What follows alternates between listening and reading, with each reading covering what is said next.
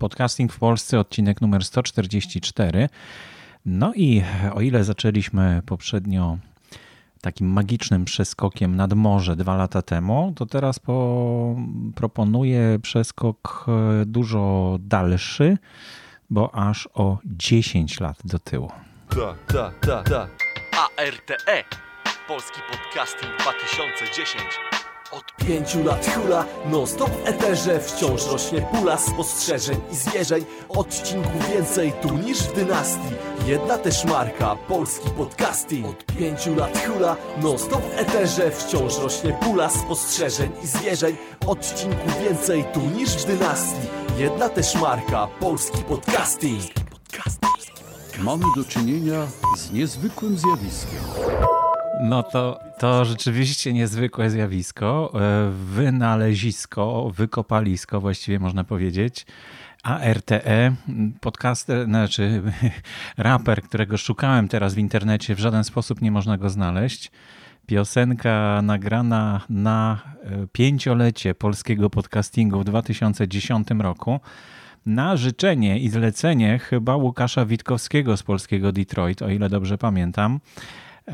Fantastycznie się tego słucha po tylu latach. Cieszę się, że znalazłem tą piosenkę. Chyba była jeszcze jedna taka piosenka na temat polskiego podcastingu, ale tą na pewno w całości zaprezentuję w kawałkach. Oczywiście może nie od razu, tak żeby troszkę napięcie rosło. Przenieśliśmy się te 10 lat wstecz. Już można usłyszeć, jak to było mniej więcej wtedy. A dzisiaj tematy, o których będę mówił, no to tak jak zwykle. Statystyki na początek, potem nowe kanały podcastów. Mam dzisiaj 4 do zaprezentowania i dosyć sporo listów, a na koniec Miłka Maldzan ze swoim felietonem literackim. No i jeszcze zakończenie, zaproszenie do współpracy i zaproszenie do subskrybowania mojego podcastu. No to tyle na początek proponuję. Na początek proponuję oczywiście statystyki. Zatrzymały się troszeczkę, dlatego taki jestem trochę spokojniejszy. Mogę wracać i cofać się o te 10 lat do tyłu. W katalogu polskich podcastów jest 4051 kanałów podcastów, czyli mniej niż tydzień temu. Jak to się stało? Skasowałem około 20 kanałów, które już są nieaktywne, które mają powyżej 50 prób pobrania danych z RSS-a nieskutecznych, no i po prostu te podcasty są likwidowane. To nie jest oczywiście nic nowego, że podcasty znikają i wiadomo, że ich będzie całkiem sporo i dzięki temu, że mamy stworzony tutaj taki system przez Pawła w katalogu, mogę to aktualizować co jakiś czas. Ostatnio, nie pamiętam, dawno temu aktualizowałem, teraz znajdowałem nawet takie, które mają ponad 100 takich wywołań bezskutecznych. Kolejne się szykują tam, no ale niektóre z nich wracają do formy, że tak powiem. Jeśli podcaster zorientuje się, że zawiesił mu się serwer i nie działa, to czasem przywraca te podcasty. I takiego archiwum tych podcastów, które już zniknęły, no my nie mamy. I państwo też nie prowadzi. Miałem wrócić do tematu i chyba wrócę we wrześniu, no bo teraz to już będzie przerwa wakacyjna chyba, prawda? To już raczej nie da się teraz nic dowiedzieć, ale warto byłoby się dowiedzieć, czy takie archiwum dźwięków zostanie stworzone przez jakąś instytucję, która tym się powinna zajmować. Pozostałe statystyki, więc tak, 20 podcastów skasowałem, 4051 jest w tej chwili. W ostatnich 7 dniach przybyło, dostępnych jest z ostatnich 7 dni 1668 odcinków podcastów nowych. 77 wpisów od podcasterów w wątku poniedziałek z podcastem i tutaj w chapterze znajdziecie link do tego wpisu, gdzie można znaleźć te 77 prezentowanych przez podcasterów odcinków podcastów. Podcasterzy mogą tylko w tym wątku zareklamować się tutaj, poniedziałek z podcastem. No i warto podglądać, co tam jest. Ja tam będę właśnie zaglądał coraz częściej, bo na razie mam bardzo dużo jeszcze do nadrobienia słuchania nowych kanałów podcastów, ale to się zatrzymało i bardzo się cieszę, że będę mógł to wreszcie dogonić jakoś. No i jeszcze informacja, że 35 nowych członków przybyło do grupy W Ruchu Słucham Podcastów. Jeśli jeszcze nie jesteście członkiem tej grupy, no to gorąco zapraszam. 11 769 jest w tej chwili członków i to naprawdę największa grupa dla słuchaczy podcastów w Polsce. Nie ma większej grupy i dlatego warto w niej być, bo tam dużo się dzieje, dużo pytań i kilka listów z tej grupy również dzisiaj znajdzie się w audycji i opowiem o nich. Nowe kanały podcastów. I tak jak mówiłem, przesłuchałem w tym tygodniu 75 nowych kanałów podcastów dla Was, żeby wyłuskać te, które są ciekawe. Wysyłam pytania do niektórych podcasterów, żeby dowiedzieć się, czy można, bo niektóre są bardzo ciekawie nagrane i tak mogą zainspirować nie tylko do słuchania tego podcastu, ale mogą też zainspirować podcasterów do tego, żeby coś zmienić u siebie, albo może niektóre osoby zainspirują się do tego, żeby stworzyć własny podcast. I jednym z takich podcastów jest Carlitos Way. Ja to tak przeczytałem. To jest jedno słowo. Carlitos Way. Carlito przez C pisane. C jest duże na początku i S jest duże, więc tak nie wiedziałem, o co chodzi. Potem się zorientowałem, że Carlito to był taki film bardzo ciekawy, amerykański oczywiście. Carlitos Way, czyli droga Carlita, tak można by było tłumaczyć, no ale posłuchajmy, bo naprawdę bardzo ciekawy jest ten pierwszy odcinek, trailer, w którym autor opowiada o tym, w jaki sposób podchodzi do podcastingu, w jaki sposób podchodzi do filozofii, do życia i do wszystkiego, jeśli tak można powiedzieć. Ludzie mówią, że to powinno mieć jakąś określoną specyfikę, jakichś docelowych odbiorców, jakiś target. Życie nie ma określonej specyfiki, nie ma docelowych odbiorców. Życie nie ma targetu. Owszem, pełne jest treści nieuporządkowanej. Przeznaczone jest dla wszystkich i dla nikogo.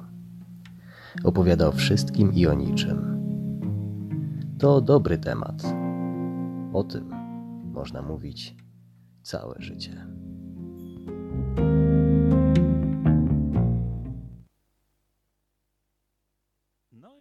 No i taka to właśnie zapowiedź. Krótka, ale bardzo interesująca, prawda? Intrygujący trailer.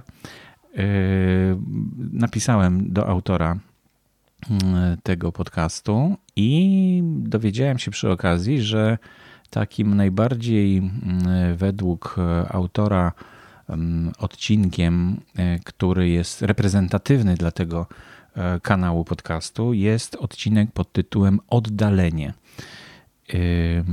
Karol jest autorem tego podcastu i jest w tej chwili już oprócz trailera 1, 2, 3, 4, 5 odcinków.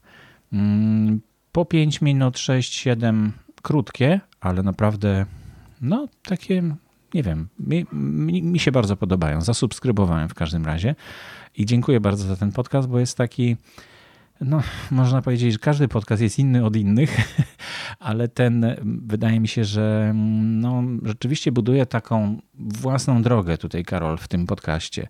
Nie jest to takie podążanie, że a jeśli coś, to ten podcast jest dla was, prawda? Tylko jest to coś zupełnie innego i takiego rzadkiego chyba w podcastingu w ogóle, nie tylko chyba w polskim podcastingu. No więc gorąco polecam. Oczywiście link do tego podcastu znajdziecie w notatkach i w chapterze, w którym właśnie tutaj można po prostu teraz sobie zajrzeć na telefonie. Jeśli słuchacie, to można zajrzeć w chapter, tam można kliknąć i przechodzicie bezpośrednio do tego kanału podcastów w katalogu polskich podcastów. To takie ułatwienie, a stamtąd łatwo już zasubskrybować, kopiując link RSS na przykład i wklejając go w swoim czytniku. Kolejny tylko cała seria podcastów pochodzi z Radia Katowice. Ja rzadko reklamuję jakieś audycje czy podcasty wychodzące z rozgłośni radiowych, ale no niektóre są takie, że wydaje mi się, że warto zwrócić na nie uwagę. Między innymi takie no troszkę ponadczasowe, bo radio żyje z dnia na dzień i właściwie tego samego dnia no, jest takie bieżące, natomiast tworzy też audycje, które są troszkę ponadczasowe i też warto na nie zwrócić uwagę, że można ich posłuchać, nie wiem, jeśli ktoś interesuje się na przykład tematem, o którym właśnie to Radio Katowice stworzyło nowy podcast pod tytułem Ku wolności, drugie powstanie śląskie, no to z pewnością warto wysłuchać, bo jest to bardzo ciekawa przygoda intelektualna. Posłuchajmy może chwilę pierwszego z odcinków. Górny Śląsk, rok 1920. Wybucha drugie powstanie śląskie. Oto sprawa była ojczyzny. Od chłopaki takie młode, jak żeśmy byli, idziemy na powstanie. Miejsca, obrazy, ludzie. Zmagała się praca patriotyczna, obudzenie ludności do Polski. Świadkowie wydarzeń i historycy. Ci faceci, ci powstańcy uwierzyli, że mogą wygrać, ten Śląsk do Polski przyłączyć, że dadzą radę. Ku wolności. Drugie powstanie śląskie. Krajobraz po bitwie. To jest tytuł pierwszego odcinka, a wcześniej to właśnie taka sygnałówka troszeczkę była tego podcastu, więc każdy podcast w ten sposób się zaczyna. No takie słuchowisko, prawda? My nie mieliśmy dostępu, ja nie miałem dostępu w Warszawie do Radia Katowice. Nigdy bym nie wpadł na to, żeby słuchać Radia Katowice, a jeśli jest podcast, który no, w katalogu jakoś zwrócił moją uwagę, no to dzięki temu mogę dotrzeć do tych treści, do których nie tak łatwo dotrzeć w tradycyjny sposób, prawda? No to mam nadzieję, że was zaciekawiłem. Kolejny, trzeci już kanał podcastu, który chcę polecić, a właściwie nie polecić, tylko opowiedzieć o nim i zdziwić się, dlaczego nie ma więcej takich kanałów podcastów. Nosi tytuł Po europejsku o polityce. Jest to polityczny podcast z europosłem Januszem Lewandowskim. No ja się polityką nie zajmuję, nie pasjonuję, ale oczywiście podlegam pod politykę i często słucham różnych poglądów na różne sprawy polityczne, no bo wszystko jest polityką tak naprawdę. I jak trafiłem na ten kanał podcastu, okazało się, że ostatni odcinek opublikowany ma 8 grudnia 2017 roku, czyli naprawdę już dawno. Jest tych odcinków ponad 10, bo widzę, że są 2 strony, czyli 10 odcinków, 11 odcinków jest w sumie. I ja nie mówię o treści, nie mówię o tym, jaka to jest partia, chociaż każdy pewnie może, ci, którzy się interesują polityką Janusza Lewandowskiego kojarzą i wiedzą od razu. Ja się domyślam, ale nie będę mówił, co to jest. No w każdym razie z jakiej partii jest. W każdym razie brakuje takich podcastów i bardzo się dziwię, że nie ma dużo takich podcastów. Widocznie politycy nie potrzebują tego jeszcze, żeby uwiarygadniać się w ten sposób. I to jest raczej zła przesłanka. Świadczy o tym, że nasza demokracja jest dosyć słaba jeszcze. I no, decydują raczej emocje bardziej niż jakiś taki namysł bardzo logiczny i jak gdyby zdanie czyjeś czy osoba raczej decyduje to, jakie emocje mamy w stosunku do partii. Ale to może za dużo tych rozważań. Zwracam w każdym razie waszą uwagę na taki podcast, który jest tworzony z europosłem.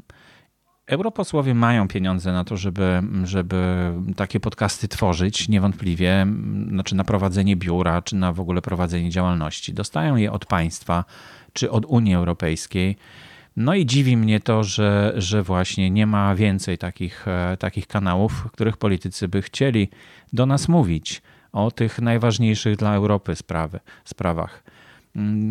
Był też taki podcast w Europie, bardzo ciekawy, który poruszał zagadnienia związane właśnie z Unią Europejską, z tym, co się dzieje w krajach Unii Europejskiej.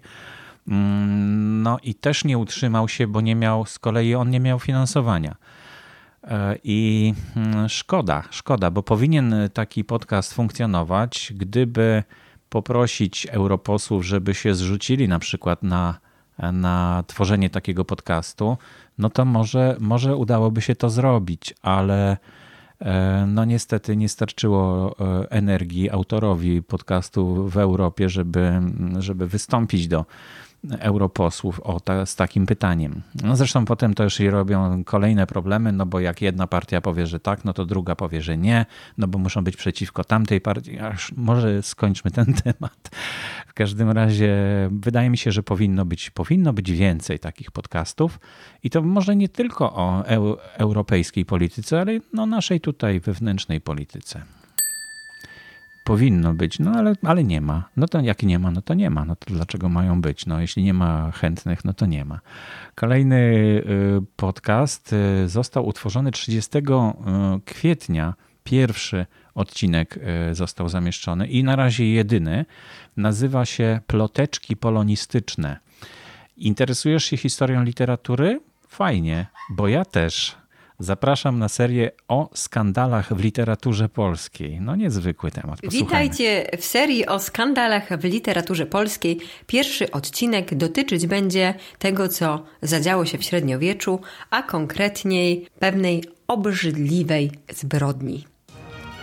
No bardzo, bardzo energetycznie i fajnie. Dlatego puściłem ten fragment początku pierwszej audycji, bo czasem wystarczy usłyszeć głos, żeby zorientować się właściwie o całym, czy to warto słuchać na przykład. Według mnie warto, no ale jest dopiero jeden odcinek i od kwietnia nie ukazał się żaden nowy.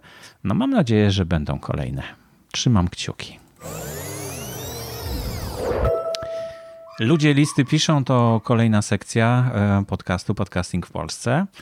I tutaj w tej sekcji zaznaczę wyraźnie, które tak przesunąłem je na koniec, tylko dla podcasterów, bo te pierwszych trzy informacje są raczej dla wszystkich, nie tylko dla podcasterów i dla słuchaczy, ale pozostałe są już tylko dla podcasterów, więc jeśli nie interesują Was wpisy czy listy skierowane z tematami skierowanymi do podcasterów, no to możecie potem sobie przerwać.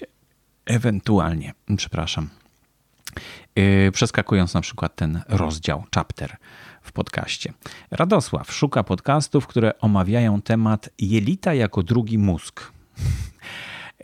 Ja też już słyszałem o takim problemie, bo prowadzę podcast Nauka XXI wieku i słyszałem o tym, że na jelitach jest wykryto, tak jak w kosmosie na Księżycu mniej więcej, wykryto taką tkankę, która bardzo przypomina korę mózgową i że w dodatku nasz brzuch, nasze jelita komunikują się z mózgiem i toczą jakieś dyskusje na temat tego, w jaki sposób się odżywiać na przykład. I to bardzo ciekawy temat. Ciągle szukam kogoś do omówienia tego tematu szerzej w audycji. I zaciekawił mnie ten temat właśnie dlatego, że Radosław szuka takich. Zresztą Radosław tutaj już jest znany z tego, że on co chwilę wyrzuca jakieś pytania o podcasty na grupie W Ruchu Słucham Podcastów i wyszukuje takie właśnie ciekawostki. I jest już kilka odpowiedzi w tym temacie. Zobaczmy ile. 14 komentarzy jest, także no ciekawe, prawda? Jest jeden angielski polecony, jest rozwój osobisty dla każdego polecony i jest jakiś podcast z radia Tok FM polecony. No więc warto tutaj zajrzeć. Jeśli macie coś w tym temacie do dodania, drodzy słuchacze, jeśli ktoś z Was trafił na taki podcast, no to gorąco zapraszam do skomentowania i podania takiego linku tutaj w komentarzu, żeby bogatsze było ta nasza dyskusja na ten temat. Agnieszka poszukuje podcastów o IT, managemencie i czymś dokładnie związanym z zarządzaniem ludźmi. 10 komentarzy jest pod tą prośbą od Agnieszki. Jeśli coś takiego znacie albo interesuje Was ten temat, zapraszam gorąco. Grupa W Ruchu Słucham Podcastów. Link oczywiście, tak jak wszystkie linki do tych listów, o których dzisiaj mówię, znajdują się w chapterach, czyli w rozdziałach i w notatkach. Nie wiem, czy nie zrezygnować z linków w notatkach, ale chyba nie wszystkie czytniki wyświetlają chaptery, czyli rozdziały, więc chyba na razie jeszcze to zostanie. Agnieszka również poszukuje podcastów nagrywanych przez Polaków za granicą i to jest bardzo ciekawy temat. Podrzuciłem tam 3 podcasty, które znam, czyli Poezjadę na poddaszu, Polonia niemiecka, znaczy Polonia w Niemczech tworzy takie spotkania poetyckie w Oberstdorfie chyba, tak? Oberhausen. Oj, nie pamiętam już w tej chwili dokładnie, ale właśnie w Niemczech spotykają się tam na poddaszu i rozmawiają o poezji. Te rozmowy trwają ponad godzinę i są bardzo ciekawym takim spotkaniem, niekoniecznie dotyczącym Polonii, ale myślę, że słuchając takiego podcastu można mieć tą łączność, no taką większą, jakąś więź nawiązać. Oni też mogą nawiązać z nami tutaj w kraju. Granice przez to znikają. Ale Agnieszka pyta nie o takie podcasty, więc tak poleciłem, ale zorientowałem się, że nie o to chodzi. Jeżeli chodzi o to, że ktoś mieszka w danym kraju i o tym kraju opowiada, no to właśnie Radio Argentyna, o którym mówiłem w zeszłym tygodniu i jeszcze nie było tego wpisu, no to właśnie Radio Argentynę tutaj też poleciłem, żeby słuchać i poleciłem również Lazurowe Wybrzeże, taki podcast o tym, jak się żyje na Lazurowym Wybrzeżu. Bardzo ciekawy.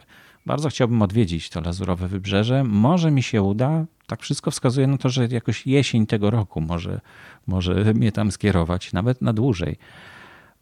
Bardzo bym chciał, zawsze chciałem pobyć troszkę w kraju francuskojęzycznym, a właściwie we Francji. Bardzo lubię ten język, ale nigdy się go nie nauczyłem, a nauczyć się go najlepiej właśnie będąc we Francji. Także zobaczcie, 42 komentarze są tutaj już. Nie wiedziałem, że aż tak dużo. I poleconych jest mnóstwo podcastów, nie tylko on. Tomasz Bobrowski polecił swój podcast też właśnie. Podcast Życie we Francji, lazurowyprzewodnik.pl. No i ja też poleciłem i potem właśnie było no już ktoś to polecał, ale ja też polecam, dlaczego nie? No i jest podcast do Grecji na przykład, Ambasada Optymizmu i Radości, no wszystkie tutaj są podcasty. Myślę, że sporo rzeczywiście podcasterów się odezwało w tym wątku, także jeśli znacie jeszcze jakiś taki podcast, który jest tworzony przez osoby mieszkające gdzieś w jakimś kraju zagranicznym. Ja trafiłem ostatnio też, chyba będę mówił o tym w jednym z kolejnych odcinków, jako nowy kanał podcastów. Radio w Ameryce, Radio Rampa chyba się nazywa. Też ma swoje podcasty i też niedawno trafiły dopiero do katalogu polskich podcastów. I kolejne pytanie już skierowane jest raczej bardziej do podcasterów. Radosław pyta w grupie wsparcia dla podcasterów o to, jakie ćwiczenia najszybciej poprawiają płynność i wyrazistość wypowiedzi. Ciekawe odpowiedzi są na to pytanie. Już zaglądam tutaj do tej grupy wsparcia. 16 komentarzy się znalazło. Rozgrzewka podcastera, jest bardzo dużo różnych materiałów. Razem z Adrianem Wiśniewskim stworzyliśmy taki kurs, który nazywa się Jak mówić ładnie i poprawnie.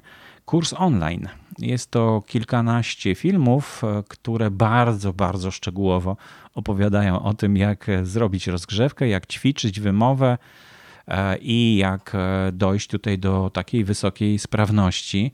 No ale to nie jest taki kurs dla amatorów, raczej dla tych, którzy chcą bardzo profesjonalnie zgłębiać tą dziedzinę. I tutaj mam problem, bo nie umieszczę tego linka. No, jeśli jesteście zainteresowani, to w naszej grupie jest na pewno link.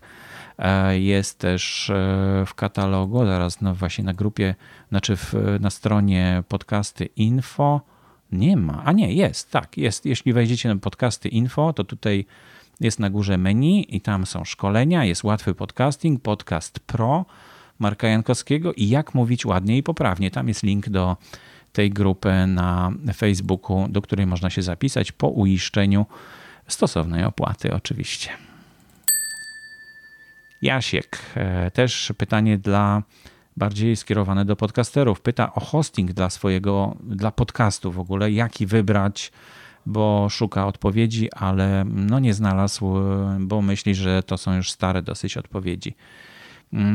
Wcześniej używał Mixclouda, no ale nie może ten Mixcloud zaistnieć chyba na platformach typu Spotify.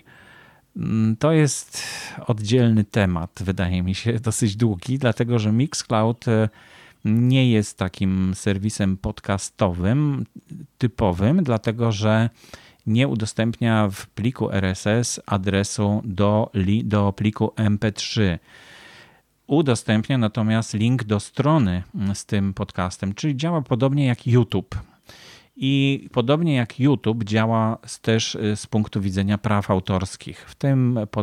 W takiej audycji, którą umieszczacie w Mixcloudzie, można śmiało umieszczać muzykę, która podlega prawom autorskim, bo Mixcloud jak gdyby ma umowę podpisaną z ZAX-em i przejmuje na siebie obowiązek takiej zapłaty. O ile ja się orientuję, też nie bierzcie tego tak na 100%, trzeba sprawdzać zawsze warunki używania wszystkiego dokładnie i również tutaj sprawdzić, czy Mixclouda można w ten sposób używać, nie martwiąc się o kwestie prawne związane z wykorzystaniem cudzej muzyki, no ale widzę, że właśnie tam dużo bardzo radiostacji komercyjnych umieszcza swoje podcasty muzyczne nawet.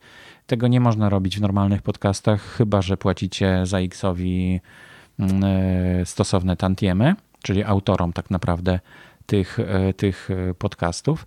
No i właśnie tutaj 15 komentarzy się pojawiło w tym temacie. Ja dodałem swój oczywiście, że wszystkie hostingi są opisane w pliku w grupie Podcasting w Polsce. Tu po lewej stronie są pliki i w tych plikach można znaleźć hosting dla podcastów i drugi wpis, który nosi tytuł Wszystkie hostingi dla podcastów i staram się go aktualizować tak, żeby rzeczywiście były tam wszystkie hostingi podcastów z takim krótkim opisem, który jest płatny, który bezpłatny, w jaki sposób z niego można korzystać. Jacek, kolejne pytanie bardziej dla podcasterów, pyta o to, czy warto kupować Rodecaster Pro. Rodecaster Pro no to jest pierwszy taki kompleksowy sprzęt dla podcasterów, taki mikser, który jednocześnie nagrywa, który jednocześnie jest taką konsolą radiową, właściwie można na żywo nagrywać audycje, tak jak ja to robię właściwie w tej chwili, tylko ja nie mam miksera, tylko mam Zooma H5, do którego mam podłączony komputer, ale jako odtwarzacz po prostu dźwięków i ten dzwoneczek, który słyszeliście przed chwilką, jest odtwarzany przez komputer, który jest przez line-in podłączony do Zooma H5 jako dodatkowe źródło, a mam podłączony mikrofon przez XLR i tutaj mam 2 pokrętła, dzięki temu ten podcast w ten sposób tak na żywo się nagrywa. Natomiast mikser taki jak Rodecaster Pro no jest bardzo zaawansowanym, tam można mieć mnóstwo dżingli na różnych padach i najlepiej, żeby tutaj Marek Rak odpowiedział na to pytanie i zresztą odpowiada, został wywołany do odpowiedzi w tym wątku. I możecie znaleźć jego odpowiedź, bo on używa właśnie, tak samo Tomek z Lazurowego Wybrzeża też używa tego sprzętu.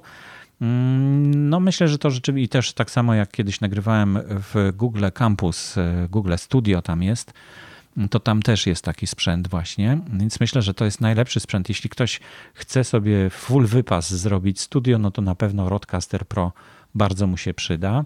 5 komentarzy jest, komentują tutaj Jędrzej Paulus, Marek Rak, Wojtek Zając, no i to są chyba wszystkie. Dużo nie ma tych podcasterów, bo to drogi sprzęt jest, niestety. No ale co się nie robi dla podcastingu, jak się po prostu bardziej człowiek zaangażuje w to, co robi.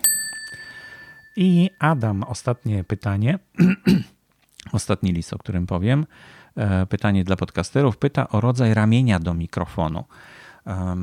No i tak się zastanowiłem nad tym pytaniem, co tutaj, o co chodzi z tym, ale zaraz, dlaczego mi się to nie chce otworzyć? Aha, już wiem. Dobrze. Bo tak jakoś tyle tych wpisów jest o tych ramionach do mikrofonów, i że takie stwarza to wrażenie, że właściwie jest to niezbędny sprzęt dla podcastera, ale tak jak może nie wiecie, ale sporo podcastów, tych, które cieszą się dużą popularnością, nagrywanych jest w ogóle bez jakiegokolwiek sprzętu. Bez jakiegoś ramienia, bez żadnego mikrofonu, bez komputera właściwie nawet, wyłącznie z telefonu, z iPhone'a na przykład. Możecie posłuchać Czy my się znamy, taki podcast na temat psychiatra go tworzy. Bardzo ciekawe tematy. Jak posłuchacie tego podcastu, on jest właśnie nagrywany na iPhone'ie i w ogóle nic innego. Joanna Skutkiewicz też nagrywa swoje podcasty wyłącznie przez iPhone'a i nie potrzebuje żadnego ramienia. Także naprawdę zastanówcie się poważnie, bo ja tutaj takie votum separatum zgłosiłem, że wcale to ramię nie jest czymś niezbędnym do tego, żeby tworzyć podcasty. Wręcz odwrotnie, wydaje mi się zupełnie zbędne, bo raczej ogranicza ruchliwość. Ja w tej chwili mogę głową obracać i trzymam mikrofon przy ustach, więc mam dużo wygodniej, niż gdybym musiał tą głowę trzymać bardzo blisko mikrofonu, który jest zawieszony tu czy tam i nie mógłbym odwrócić głowy, bo tutaj jest mikrofon.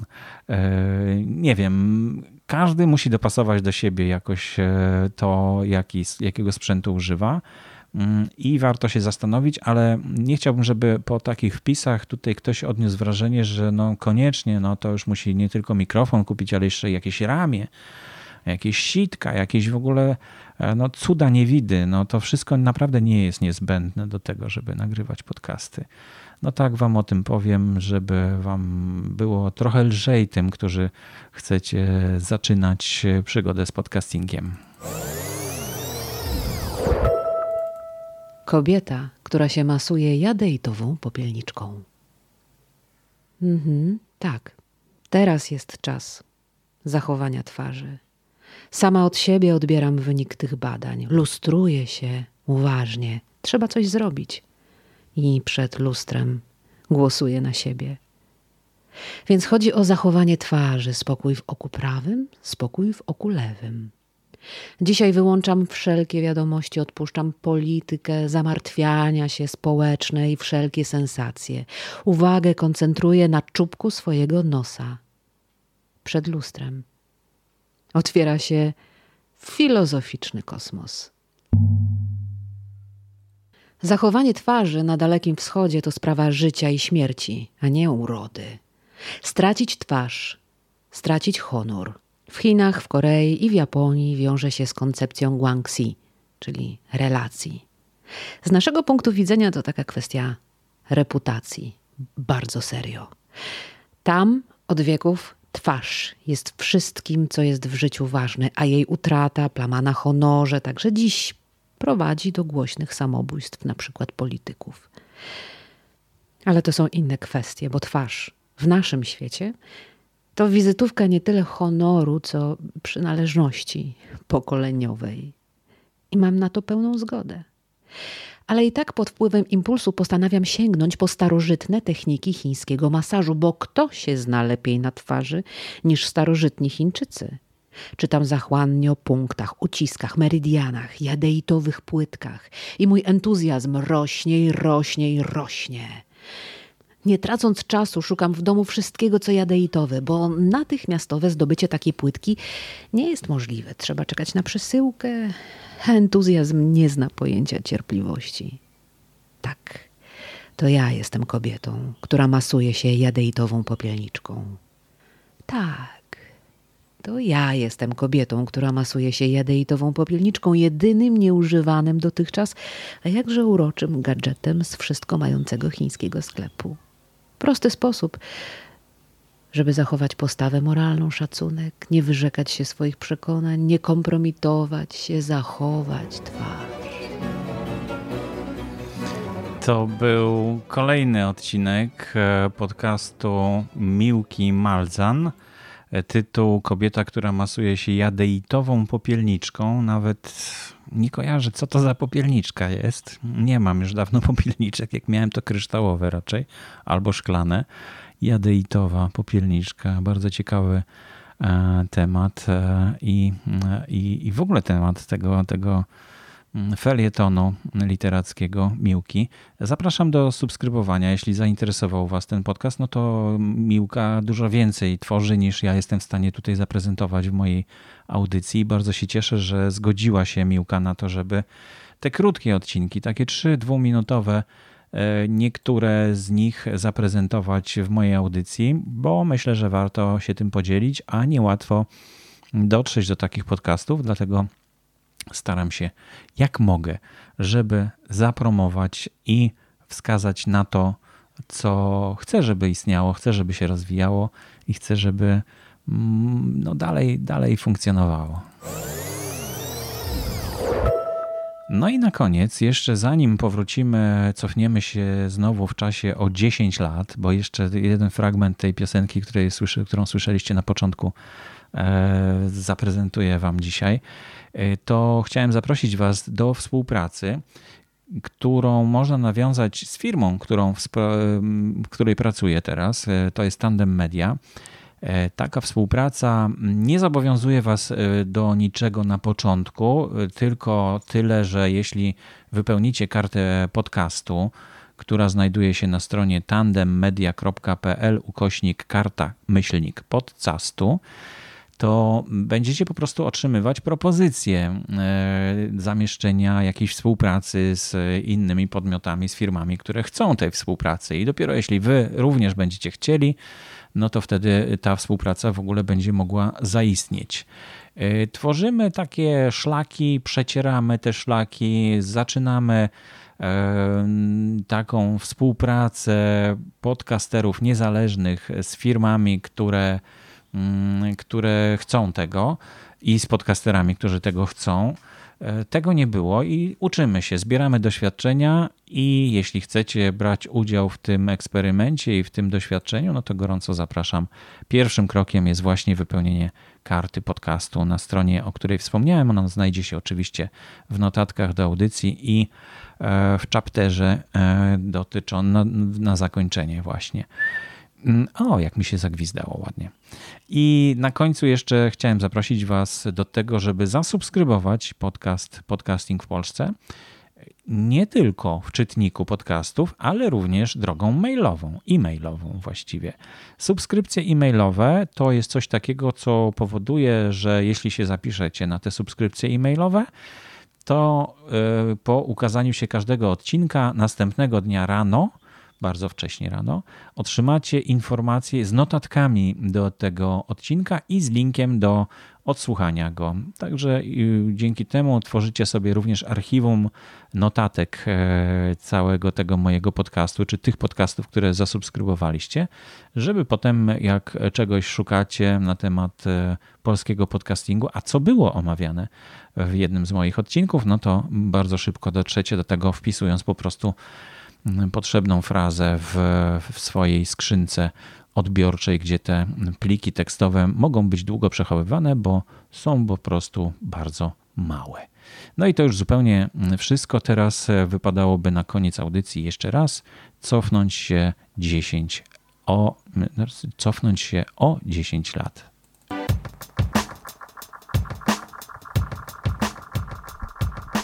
Podcasty to jest mój sposób emisji głosu. Podcasting to jest twój sposób emisji głosu. Miliony osób kocha polski podcasting. To dar od losu, nie sztuczny jak plastik.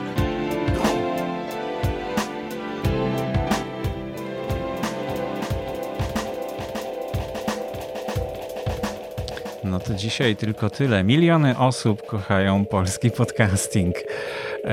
Tak by się chciało, żeby tak było. W tej piosence A.R.T.E, taki raper, którego już nie mogę znaleźć i może mi pomożecie, może ktoś zna. Fajnie byłoby do niego teraz dotrzeć. Mówi o tym, że było około 100 polskich podcastów.